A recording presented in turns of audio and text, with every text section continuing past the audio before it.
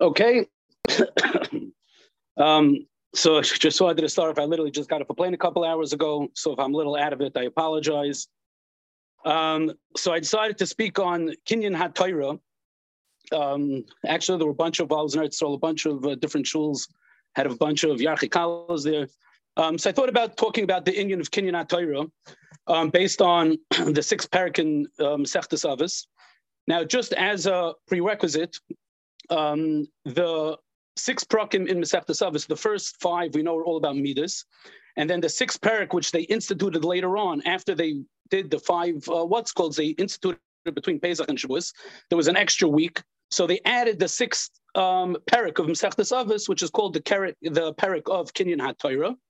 And that's how they added to get from Pesach to Shavuos. So they have the first five, which are actually Mishnayos, and the sixth one is not really Mishnayos. It was added later on. I also want to say that could be Pshat. What's Pshat that they were Misakin, or they created Masechtas Avos between Pesach and Shavuos? So I wanted to say Pshat was that first they instituted the five parakim of Mishnayos, all about Midas, because it's come to teach you, which is I'm going to say in a second, it's come to teach you that the pinnacle of kinyan hatorah, which is our Matan Torah, in order to reach that pinnacle of Matan Torah, of Kabbalas HaTorah, we have to be a clay kibel that we're worthy of accepting the Torah. So therefore, HaKadosh Baruch Hu wanted us to go through five parakim of Mishnayos, all about Midas and perfecting ourselves, so that once we perfect ourselves and work on ourselves, now we're taka clay kibel, that someone who we can accept the highest chashuv thing in the world, which is the Torah. Once we're a proper clay kibel, then we can be roy to meet Kabbalas HaTorah and accept the Torah, which is also why the Maral says right over here in the beginning of the sixth parak. The Maral says, what's pshat that the Maral says that we have the first five parakim, they're all about midas, and then they created this sixth parak, which is all about kinyan hatorah. The Maral says, what's pshat? So the Maral says, come to teach you that the five parakim of Mishnayos and the sixth parak, which is called kinyan hatorah, they're both shakal, they're both Torah Misinah, they're both equally as important. So we have the Maral saying this idea that you have the first five parakim of all about midas to perfect oneself, and then we have this kinyan hatorah and what's called, so Maral saying that they're both shakal to teach you that you need both together. It has to be a combination. So now we're just going to focus on the Torah portion. So the sixth parak, again, which is called parak kinyan hatorah, it starts off that Remeir Oimer Kol Isik B'Torah Lishma Zechel Dvarim Harbe. So the first line says that anyone who learns Torah Lishma, which is up for debate what that means, you're zeichet to many things, and the Mishnah goes to a whole slew of different things that it brings down. You can be zeichet to. So off the bat, Pashut Pshat, when it says Zechel Dvarim Harbe, some people say it just means Zechel, all those things the Mishnah is going to enumerate. There's a whole slew of things it mentions. That's what it means, Zechel Dvarim Harbe. The Maral and others say right away that what in the world does it mean? If the Mishnah just meant those things, it should have just listed those things. But what does the Mishnah say? It says Zechel Dvarim Harbe.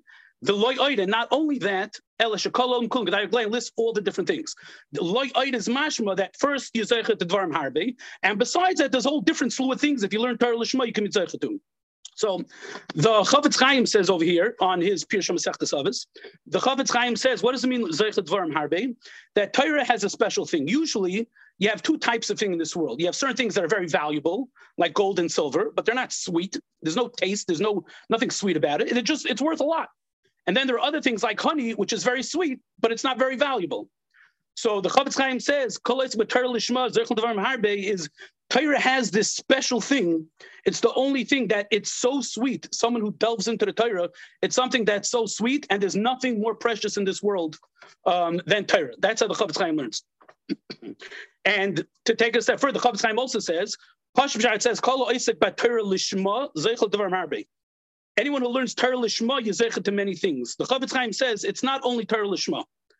This is the Chavetz Chaim speaking, and he says it doesn't just mean Torah. That means if you're doing your Torah, which means someone who's sitting and working, and you have a full-time job, you're working 10 hours a day, you find whatever time you have to learn and use that time for learning. So the Chavetz Chaim says anyone who he's doing his hishtadlus for HaKadosh Baruch Hu, that is his Torah Lishma. And therefore, you're going to be all these things in the Mishnah. you giving of yourself for HaKadosh Baruch Hu and doing your hishtadlus, so you're going to be zeicha to all these things the Mishnah said, not necessarily because you're learning Yom V'Layla, you're doing what you have to do for your Avodas Hashem. The Chavetz Chaim says, you're so too, it's ki'ilu, you're sitting and learning, and you're going to be zeicha to these things. And he brings a mashal. The Chavetz Chaim says that it's like in the case of war, people go out to battle, so you have the soldiers, and then there's people that are making the clothing for the soldiers, the weapons. So people might say, why aren't you going to fight? Then, why aren't you fighting like everybody else? So the simple answer is because I'm busy making the weaponry and the clothing. Without me, no one will be able to go out and fight. So just as important to people going out to fight are the people that have to enable them to be able to fight. That's what Chavetz Chaim says. And I just wanted to focus just on one of the kaiches of the Torah, which the Mishnah brings down further. The Mishnah says, "Umachshartoi liyas tzaddik." If you look at the Mishnah, it says, well, what's this kaich of Torah? It kashers to be a tzaddik. Now, what in the world does it mean? Torah kashers a person. What does it mean? Umachshartoi liyas tzaddik. So the Chavetz Chaim explains, we know the Torah is nimshal to two things. There's really a third thing. It says the Torah is nimshal l'mayim. The Torah is nimshal le'esh. It brings down psukim. I just don't want to take up the time. Torah is nimshal l'mayim. The Torah is nimshal le'esh, and the Torah is nimshal to honey. And therefore, the Chavetz Chaim explains, what does it mean? There's a tremendous koyach which only the Torah has. That the Torah is nimshal l'mayim. So even if a person has tum on him, and a person does averis, but if you're going to toivel yourself in the Torah, if a person's going to immerse himself in the Torah, it's mamish like a mikveh, and it could be matara person. So then you might say, okay, that's very nice. Maybe only external averis, different things people do, not like the real stuff. Only maybe external stuff. From the outside, it can toivel you. What about someone who mamish did real averis? It's mamish inside him.